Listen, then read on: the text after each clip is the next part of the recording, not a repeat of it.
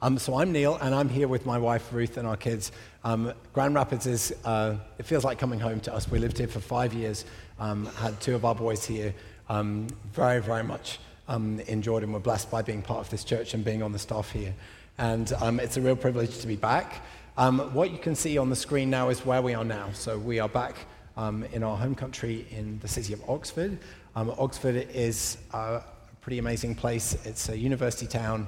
As you can see from the architecture that I've put up in front of you here, I've been advised to use a different color this time, so we're going to try pink. Okay, you tell me whether this works or not. There are lots of churches around here. Can you see this? Church. There's another one. This is Hartford College Chapel right here. This is Brasenose College Chapel just here. This feels like it would be a good place to come and be a Christian, right?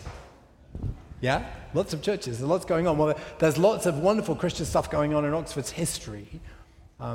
C.S. Lewis, J.R. Tolkien, John Owen, Wycliffe, Wesley, Tyndale, all sorts of characters who we would know, and maybe we don't know how much we've been blessed by them, the work that they've done for the gospel over the centuries. But today, Oxford is Richard Dawkins' town. If you wanted to put a pin on the map to say where is the global center of atheistic secularism, I think we would have a pretty good shot at saying it should be where we live. And in that place, God has placed us, and many other Christians as well, just seeking to raise a flag for the gospel of Jesus and to try to contradict this narrative that Christianity is kind of medieval nonsense and that anyone with half a brain should just kind of dispense with it. We don't believe this. We think that Jesus is just as relevant today as he was through the years of all of those great Christian heroes of the past. And we want to try and introduce undergraduates and graduate students to this. And so here's just a snapshot of kind of some of the stuff that's happening there. This is every Monday night during the university term. Don't tell anyone, but there's a group of 80 or 90 students meeting in the top floor of Starbucks right in the center of town to hear about Jesus Christ. And it's not a torrent, but it's a trickle of people becoming believers, people from flat-out atheistic backgrounds who have no clue what's going on with the gospel when they arrive, who are kind of bemused by the fact that there are any Christians in Oxford at all, thinking that the selection procedure should have kind of screened them out, right? And yet, Jesus is showing that he is just everything that he has promised, just as we sung. And we're seeing lives change. So it's a huge privilege to be involved in this ministry. We would love for you to find out more about it if you want to pick up one of these cards from the connection desk, and you'll see a bit more about what we do. And also, after the services next week, I think there is an opportunity to come and ask questions and find out more about it after both services. So, okay, today we are going on a journey together to Galatia, all right? And for those of you who remember the days when we used to do this regularly together, this is going to be one of those services where there's a whole bunch of stuff coming at you, a whole load of context to absorb before we hopefully get some things certainly that have really messed with me. But because it's going to be a way down the track 10 or 15 minutes before we actually get to our Bible passage, I wanted us to, in a minute, I'm going to have us stand and pray rather than stand and read, and then we'll get to our Bible reading later. But before we do that, I just want you to consider in your heart maybe where you stand with God this morning and where it is your dependence lies. And if you feel in your heart kind of like this is church again, I would just love you to, as you get up out of your seats, leave that in your seat and just step up, daring to believe again that God might really speak to you this morning. These Bible passages have certainly really spoken to me. I feel that they have something incredibly punchy and relevant to say to our world this morning. But if we don't give God the chance to do that, we're not going to hear it. So as we stand to pray, let's leave those preconceptions behind and let's step into listening to what he might want to say to us today. And my prayer is that we'll go away changed. So let's stand to pray.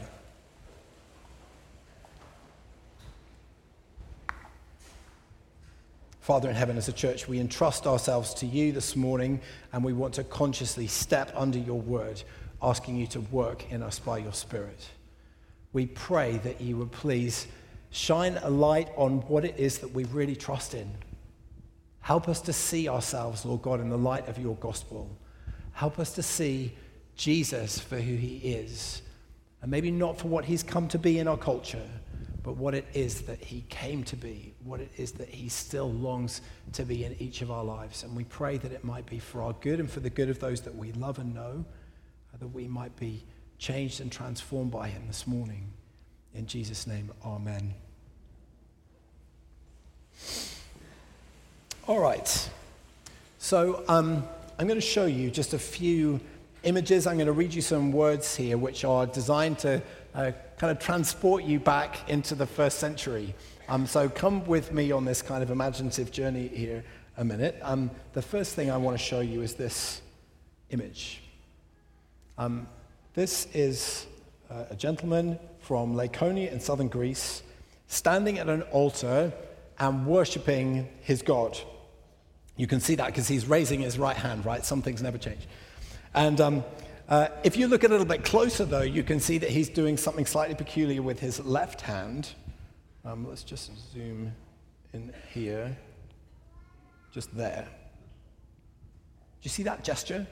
Clenched fists, thumb wrapped over the fingers. This is something that you see again and again in depictions of ancient worship. Here's another one, very similar looking image. Do you see the funny gesture? Here's another one. Here are two people bringing offerings to their gods, and just down here, there it is again. What is this all about? In the ancient world, that gesture that I just showed you communicated something, like the raised hands communicate something. By making that gesture, people believed that they could bind the gods. They thought it gave them some kind of magical, coercive power. So the people in these images aren't just coming to their gods with thankfulness. They're not just coming with prayers for blessing. They're coming to the gods believing that they can make them give them what they want. Let's go to another example now. This is an inscription, so I'm going to read it to you. It records the hopes of a man called Menandros as he makes an offering to the patron goddess of his hometown. Listen to what he says. Mistress, Menandros, the son of Demetrios, dedicates this offering to you as a first fruit, redeeming his vow and giving you thanks. Stand by him and protect his wealth. This guy Menandros is a farmer. And he's bringing the first fruits of his land to the goddess that he worships in fulfillment of a vow that he made, I guess, back at the beginning of the planting season.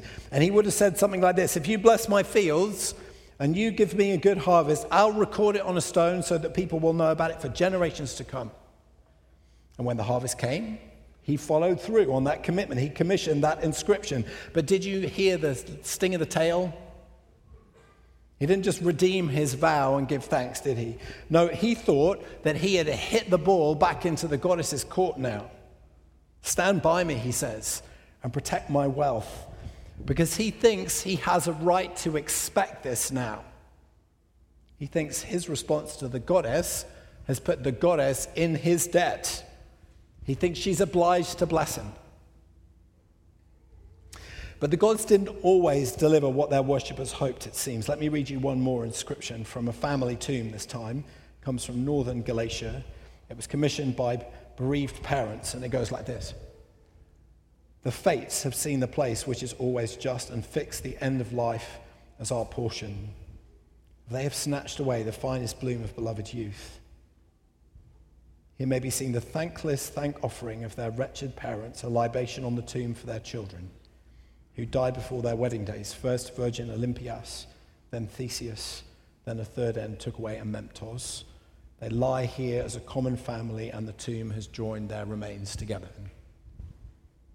Did you catch the tragic disillusionment in what it was they had inscribed?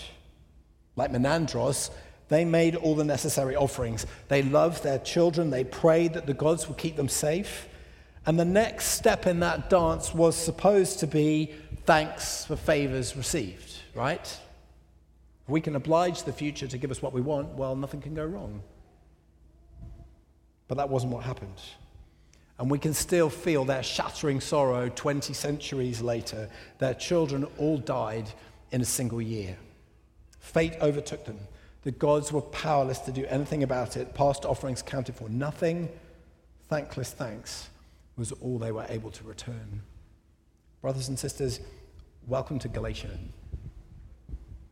These glimpses of real lives, real hopes, real tragedies are glimpses into one of the most important places in the story of the Bible.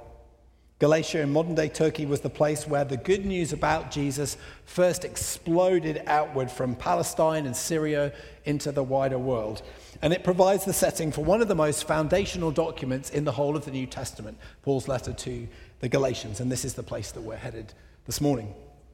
And many of you, I guess, are going to know something about where Galatians fits into that wider story.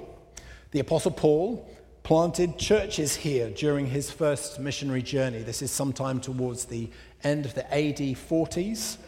He traveled with Barnabas, and they visited 4 cities: Sidon, Antioch, Iconium, Lystra, and Derbe. If we just zoom in here, we'll be able to show you where those are. So we're going to go to kind of Google Earth mode here. This is the Mediterranean. We can just zoom right in on Asia Minor, modern Turkey. Get closer to it, and you can see Paul's route is something like this: Sidon, Antioch, Iconium, Lystra, Derbe. Like that. Okay? So this is roughly where we are in the world. Still, that pink is not much better, is it? Oh well.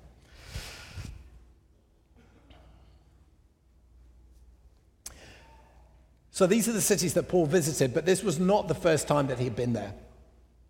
What we read in Acts tells us that maybe since his conversion about 15 years beforehand, Paul had actually lived in this southern region of modern-day Turkey. And as we watch the story of the first missionary journey unfold, we can see that he had not just been sitting on his hands while he'd been there. No, he'd learned the local languages, he'd read the local poets, he'd figured out how to get right underneath the skin of this very un-Christian society. He'd listened his way into their world. And working by his Spirit, God used all of this to make Paul an electrifying evangelist. This letter, Galatians, is actually the subject of my doctoral thesis, and it's amazing for me to discover how thoroughly Paul engaged with this world that his readers came from. He understood their religious background intimately, and it's woven through everything that he says. Paul met people who worship their gods with their thumbs clenched behind their back, making the special gesture. Paul met farmers like Menandros who believed that they could oblige their gods to give them the things that they thought they deserved. He met families who had had all their religious hopes disappointed. And into that world, he engaged people with something so different, it was like night and day. It was the gospel of Jesus. The truth that God doesn't love us or bless us because we can make him do it, but just because of who he is. So why the letter then? What made Paul write it? We'd love to say it was written just to encourage these new Christians and cheer them on along this journey that they have chosen, but sadly it wasn't. There were problems in this fledgling set of churches that Paul had planted. There was a crisis in Galatia. You see, some new missionaries had arrived there. And on paper, that sounds like good news, doesn't it? These guys were Christians. They were Jewish Christians, probably from Jerusalem. And in theory, they were on the same team as Paul. They believed in Jesus. They wanted to see Christians strengthen. They wanted to see the church grow. Yes, they lived a very Jewish life. They kept the law. They circumcised their kids. But what wasn't to like about that? You know, Paul himself keeps the law when he's in Jerusalem, doesn't he? Paul circumcises his son in the faith, Timothy, just a few short months after this letter, in all likelihood. And yet something about what these missionaries were doing in Galatia is making the wheels come off in a most spectacular way. Paul writes this letter, and it's more full of dire warnings than almost any other piece of text in the New Testament. Why is that?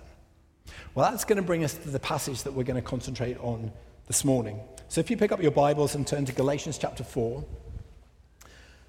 I'm going to read you 2 sections from Paul's text, which I hope shed some light on this question. The second of which I'm sure you'll know. So the first one is Galatians 4, starting at verse 8 and reading to 11. And then I'm just going to read you Galatians 5, verse 1. Galatians 4:8 goes like this. Formerly, when you did not know God, you were slaves to those who by nature are not gods. But now that you know God, or rather are known by God, how is it that you're turning back to those weak and miserable forces? Do you wish to be enslaved by them all over again? You're observing special days and months and seasons and years. I fear for you that somehow I have wasted my efforts on you. And then chapter 5, verse 1. It is for freedom that Christ has set us free.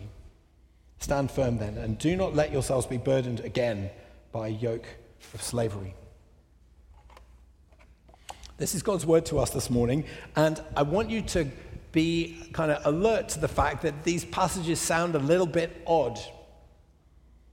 They're so familiar to us, but they don't seem to make any sense.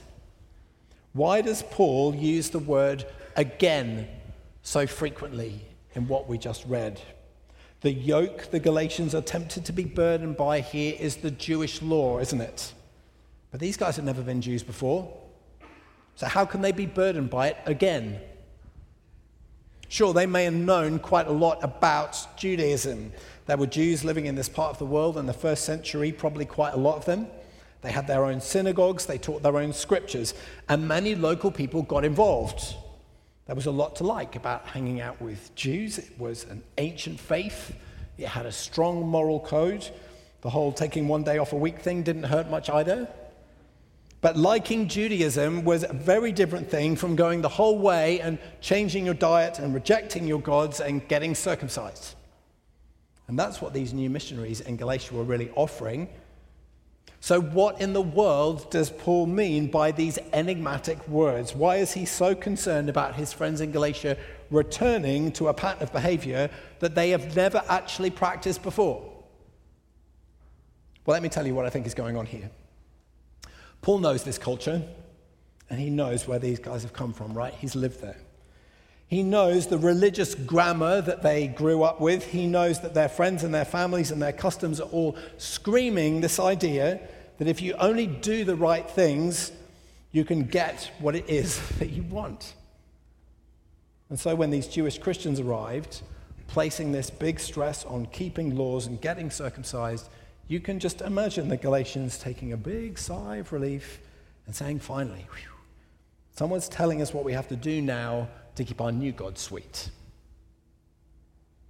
It's almost certain that the Jewish missionaries themselves did not intend this. For them, keeping the law was a way to respond to God's kindness. It was a way to say thank you. It was a way to say count us in. They didn't have to prove to God that he should choose them. They already thought they were chosen.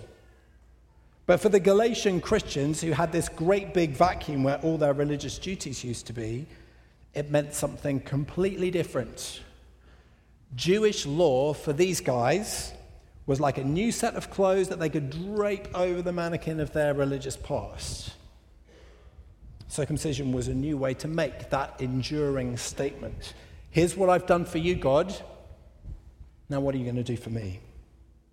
And in the blink of an eye, beautiful, freeing, life-giving faith in Christ became the very thing from which these people have been rescued. Formerly, when you did not know God, you were slaves to those who by nature are not gods. But now that you know God, or rather are known by God, how is it that you're returning to those weak and miserable forces? Do you wish to be enslaved by them all over again? That's the underlying problem of this letter, whether they realized it or not. The Galatians embraced Judaism, but they were actually going back to paganism kind of through the back door.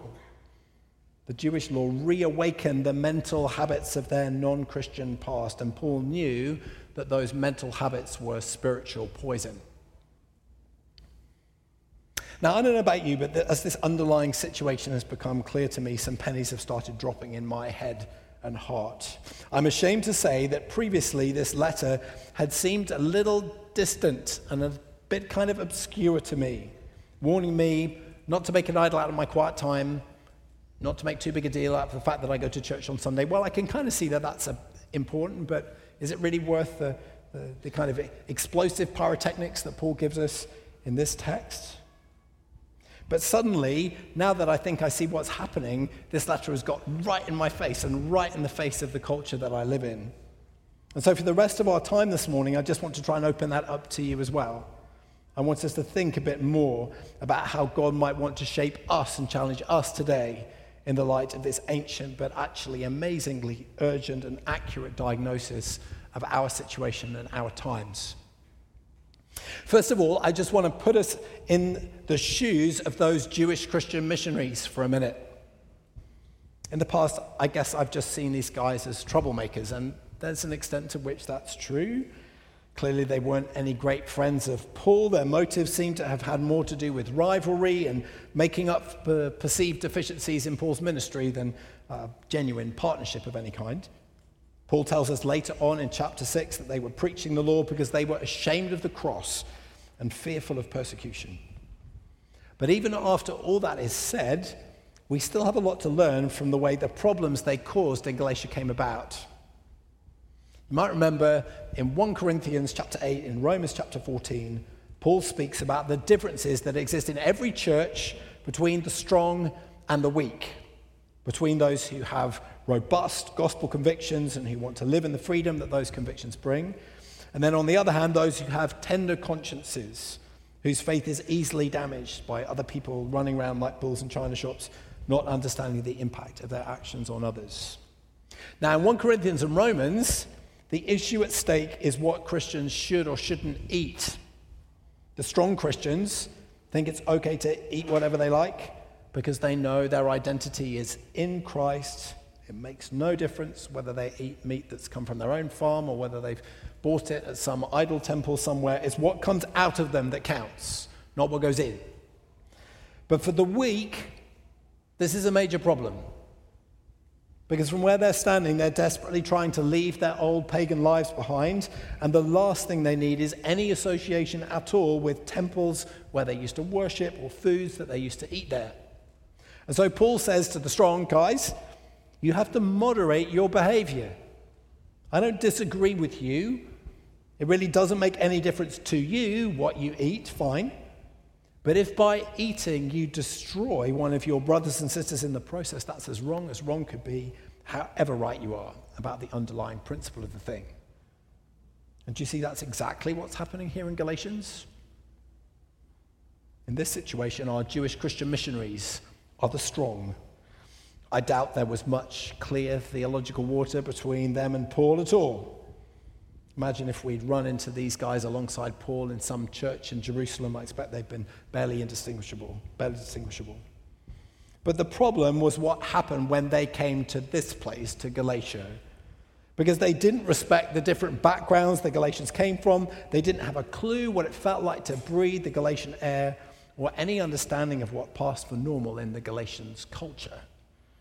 They had no idea about the religious grammar that these people lived by or how deeply entrenched it was, how easily it could be reawakened by their enthusiastic presentation of the Jewish law.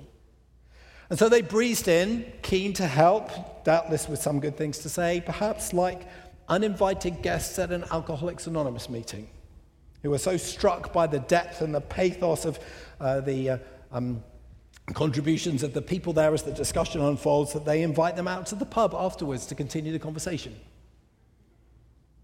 They didn't have any sensitivity at all to the weaknesses of their weaker brothers and sisters. They didn't seem to have even thought about it. And that thoughtlessness led to terrible damage. So this, I think, is the first big challenge that Galatians lays before us as a church this morning. Yes, it's true that each one of us is accountable before God for putting our own non-Christian lives, our own non-Christian motives to death. But there's no excuse for knowing each other so poorly that we actively hinder others as they try and do the same. Crossroads is a very diverse church. And there are people in this congregation from a huge variety of different backgrounds, so this isn't easy. But as far as it depends on us, we need to be thinking carefully about how to avoid placing unnecessary stumbling blocks in one another's paths. When Ruth and I first joined this church nearly 9 years ago, the first point of contact was a house church. Quite a few members of that group are still here. I've met some of them this morning. It's great to see you. And we still remember with great thankfulness the fact that the leaders of that group deliberately set aside time for every person to tell their story to the others. It was a great thing to do. The depth of the friendships that developed in that group began right there. And the friendships grew deep partly for this reason. If you know where people have come from, you have a fighting chance of caring for them in the present, don't you? If you understand their past. Paul wants us to understand that we have a pivotal role to play in one another's lives as believers. Christian fellowship brings us close to one another, close enough to do great good, but also close enough to do great harm. The situation in Galatia sadly shows us what that harm can look like very graphically. If we don't take time to listen and learn from the people we do our Christian lives with, we can hurt them terribly. But armed with this warning, and with God's Spirit enabling us, it doesn't have to be like that. But that's not all this letter has to say to us here in Grand Rapids today.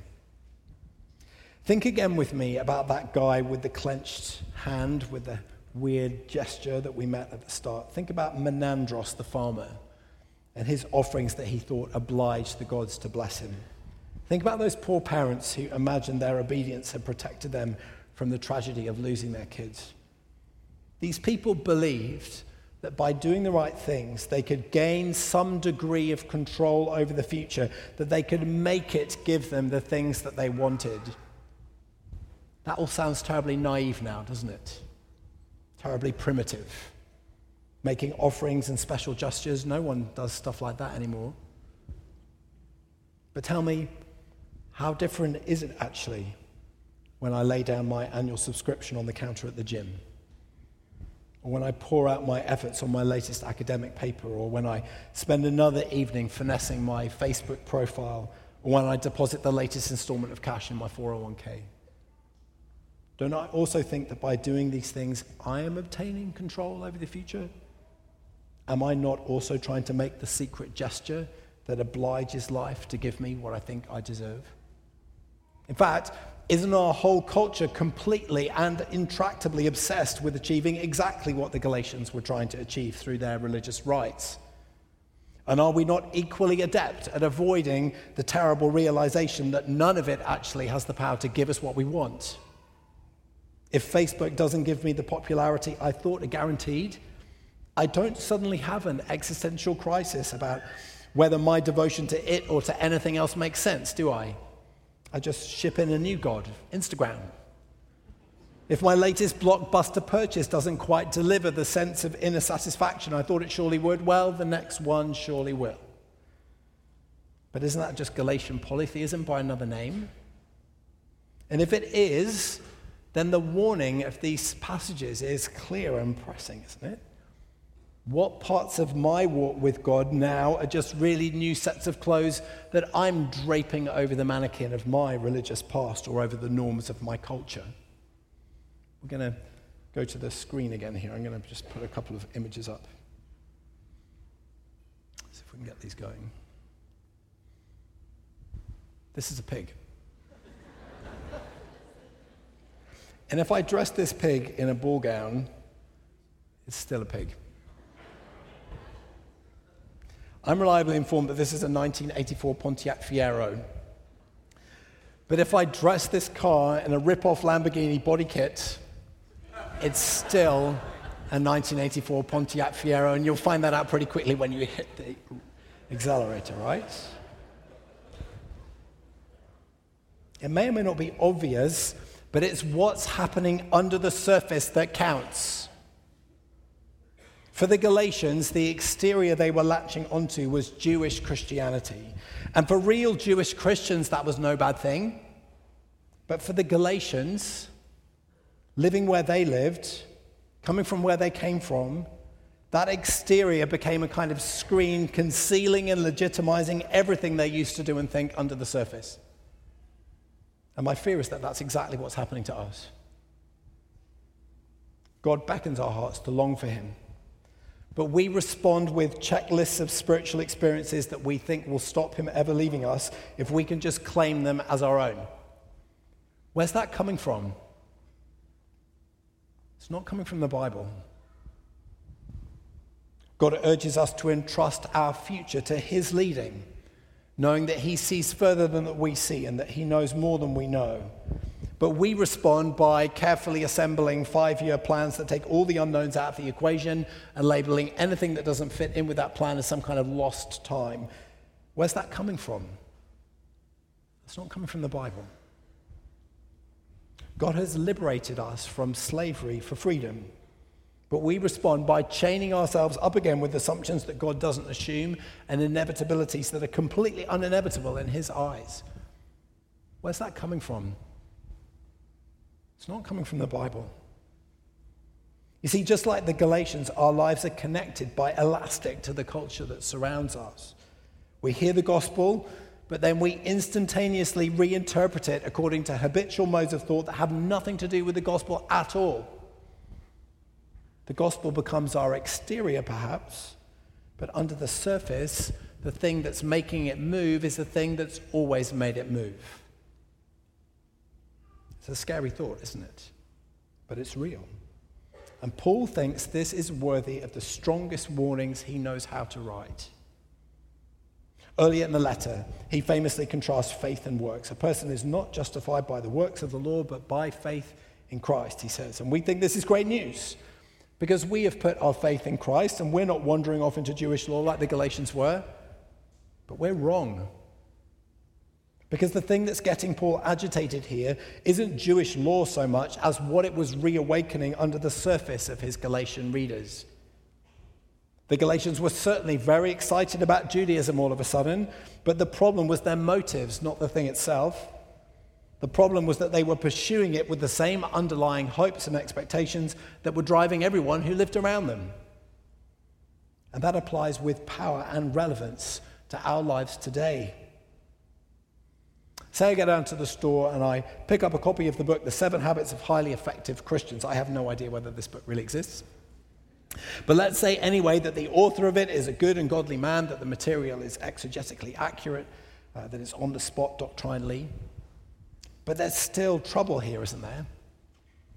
Because although 7 Habits of Highly Effective Christians sounds like great contextualization on the author's part, it's actually reawakening the logic of a culture that's walking away from God as fast as it can go. 7 Habits of Highly Effective Anything puts me right back in the place from which God saved me, right? A place where what I do is the thing that makes all the difference. The thing that delivers me from self-loathing and promises that I'll be highly effective, and I do so want to be highly effective, especially if everybody notices. And so even as I go out into the week and put these exegetically accurate and doctrinally astute recommendations into practice, I'm in deep danger. One of the major arteries in my Christian life is exposed and under threat, because whatever I say about being saved by grace, in that moment, I'm grabbing hold of Christianity as a way to take control of my own future and to make myself into the thing that I want to be. There's no faith in that. There's no real trust in Christ. There's no surrender to his vision of what I should be. Whether I mean to or not, muscle memory alone is navigating me back from 7 Habits of Highly Effective Christians to a dependency on works, not faith. It has the skin of Christianity, but underneath it's not Christianity at all. In the passages that we read this morning, we came to another famous Pauline contrast between slavery and freedom. But here too, we settle for simplistic readings that sidestep the heart of the challenge, don't we? God is pro-liberty. God is anti-slavery. These texts are here for Christians who work with recovering addicts or who campaign against people trafficking or poverty, but probably not for me. And yet we fail to see that Paul has his hands on another major artery of the Christian life here. Slavery is the image he uses in Galatians to describe our entire experience outside Christ. The thoughts we thought, the goals we strove for, and it's that slavery that we slide back into so easily. Let's say I'm watching a documentary about some famous missionary, and I'm struck by the story of her call into ministry. This lady went to a meeting, felt a sudden, overwhelming sense of concern for the country where she ultimately went to serve. She knew with certainty in that moment that God was speaking to her and setting her apart for this work. And so from that point forward, whatever the obstacles, she never wavered in her conviction that God had laid his hand on her life and sent her there. This is a wonderful story, all the more wonderful for being true. And it's got great potential to stretch me and inspire me. But just like those 7 habits of highly effective Christians, it's also got great potential to be misappropriated by someone who lives in this culture, hasn't it? As I hear this story of this woman, I find myself asking, why has this never happened to me? Why haven't I ever known the presence and the calling of God with that kind of emotional intensity? And then the problems really start. Because since I was as small, the world that I live in has been shouting at me, indoctrinating me with the belief that the products and the relationships and the hopes that come with emotional intensity are the only things that are real. And that if they lack that emotional intensity, or it begins to fade, they're no longer real. And so I start to doubt that I'm really a Christian at all. And the freedom of knowing that Christ knows what's best for me, the freedom of trusting him to complement the truth of the gospel in my life with the emotional experiences that he chooses, the freedom to pay attention to what he is doing in my life, even though it might be quiet and needs some discerning, all of that is snuffed out and choked in an instant by the suffocating slavery of believing that what I feel is the measure of what is true. Whatever I say about being saved by grace, in that moment, Christianity is slipping through my fingers because I'm judging it by the standards of the world around me. There's no faith in that, is there? There's no trust in Christ. There's no surrender to his vision of what I should be. Whether I mean to or not, muscle memory alone is navigating me from the experience of this wonderful missionary lady to profound despair. It has the skin of Christianity, but underneath, it's not Christianity at all. Later in the letter, Paul comes to a third major contrast, this time between flesh and spirit. In chapter 5, verse 16, he says, "Live by the Spirit, and you will not gratify the desires of the flesh. For the flesh desires what is contrary to the Spirit, and the Spirit what is contrary to the flesh. They are in conflict with each other, so that you are not to do whatever you want." And then jumping on to verse 22, the fruit of the Spirit is love, joy, peace, forbearance, kindness, goodness, faithfulness, gentleness, and self-control. Against such things there is no law. Those who belong to Christ Jesus have crucified the flesh with its passions and its desires. This is all good familiar stuff, but the application demanded by the context is just as uncomfortable as where we've just been. Paul is responding to an audience who are desperate for a list of do's and don'ts here. That's what their religious teachers used to give them before they knew Jesus. A list of rituals to fulfill, a list of magic words to say. But now Paul is coming at them with a plea to think differently. Paul isn't going to tell them what to do because he knows if he tells them what to do, they'll use it as a tool to try to make God give them what they want in response. So it's striking, isn't it? He doesn't tell them how to be good. He tells them what life will look like when goodness is already at work in them. He doesn't tell them how to get the Spirit. He tells them what life will look like when the Spirit has already come. And we need to treat ourselves and each other with this same sensitivity. It's an amazing privilege to be part of a church community like this one, maybe part of a family at home that places a priority on prayer. God calls us to this. Many of us live lives where prayer is a significant part of our daily walk. We have check marks against some of these boxes. But those check marks hold risks for people shaped by the kind of culture that surrounds us here in the modern Western world, don't they? Because if we're not aware of it, if we don't fight it, we can find ourselves expecting God to answer, not because we believe that he calls us to pray, or that we're just observing the effects of something that he's doing among us, but because somewhere deep down at the back of our minds, we think those check marks make blessings inevitable. We think check marks oblige God to give us what we want. Does that sound familiar this morning? Whatever we say about being saved by grace, in that moment, our faith has more of the flesh about it than it does of the Spirit. The distinctive mark of the Spirit is that he always points us to Christ. But if we think answered prayer is all about us, in the end, how much of his Spirit's work can we really claim? Whether I mean to or not, muscle memory alone is navigating me from a good and godly call to pray for our church or for the spread of the gospel in our area to the toxic old world that I came from, where good things don't just come to those who wait, but to those who manipulate. It has the skin of Christianity, but underneath it's not Christianity at all. So what are we learning here?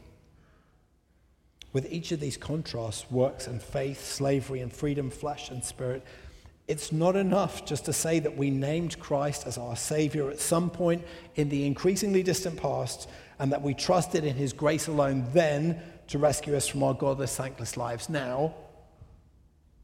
If we're really his sons and daughters today, we've got to be living by faith today, living in freedom today, living by the Spirit today. Jesus didn't die so you could fake being a Christian like a pig in a ball gown. He died to transform you into the living, breathing person that gown was designed to fit.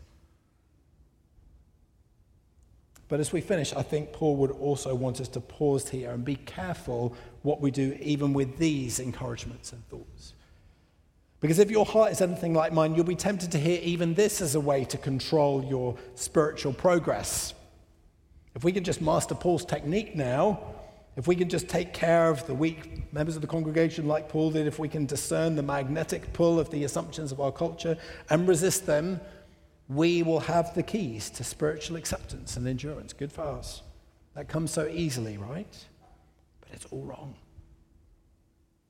Look down with me at the section of the letter that immediately preceded the passage that we read, starting at chapter 4, verse 3. When we were underage, we were in slavery under the basic principles of the world. But when the time set had fully come, God sent his Son, born of a woman, born under the law, to redeem those under the law that we might receive adoption to sonship. Because you are his sons, God sent his Spirit, the Spirit of his Son, into our hearts, the Spirit who calls out, Abba, Father, and you are no longer a slave, but God's child. And since you are his child, God has made you also an heir. Thinking that we can control the future by our own efforts is the rotten core of the slavery he's talking about here. And that applies to controlling it by mastering new spiritual insights that we hear at church on Sunday morning, just as much as it applies to control it by buying new stuff or maintaining a healthy bank balance. The gospel is utterly antithetical to that whole kind of logic. God sent his Son, born of a woman, born under exactly these kinds of burdens, to redeem us from them. And the fruit of his work on our behalf is adoption. As sons and daughters, we don't have to take the future into our own hands because we're loved by a Father who holds the future in his hands and who is utterly worthy of our trust. The mark of authentic sonship and daughterhood here in Galatians is coming to a place where we can lay down that whole desire for control at his feet, knowing it's a burden that he alone can bear and that we are already the people that he made us to be in Christ. There's no need for us to invest our time and effort trying to dodge the thunderbolts that the future may bring. There was never any point in that anyway. Jesus was hit by the thunderbolt that really matters, the thunderbolt that we really deserved. And now whatever future God chooses for us, we can rest completely confident in the loving purposes that stand behind it. Whatever he brings, whether we would choose it or not, it will be the tool that he has chosen to form his image in us. We don't pray our prayers or seek to make special gestures in an effort to force God to stand by us and protect our wealth anymore. We cry out, Abba, Father, knowing that our lives are safe in his hands. Let's pray.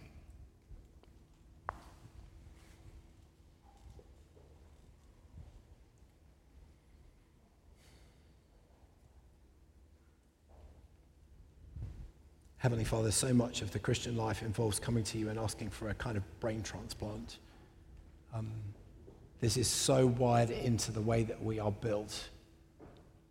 Our culture is completely constructed around the idea that we can make the future give us what we want.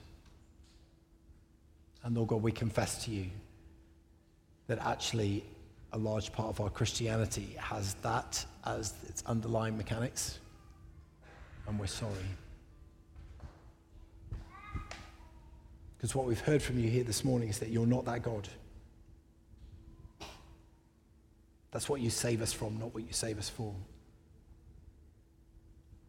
You made us, you remade us in Christ to be free.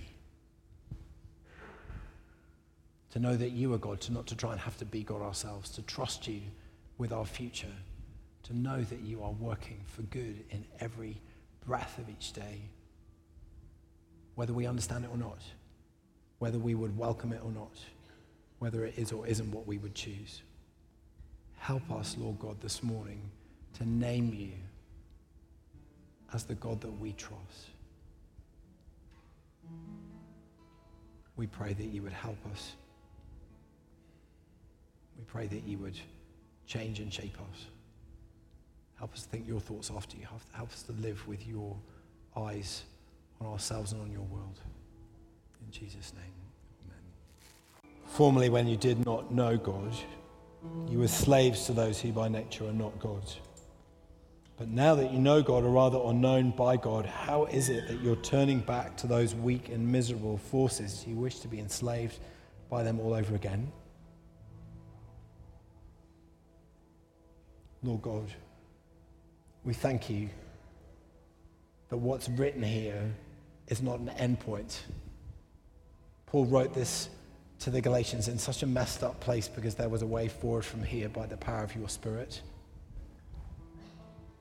As we hear these words, many of us know you, or rather are known by you, and yet we're asking ourselves, how is it that we're turning back to this garbage? Free our hearts and lives from this slavery.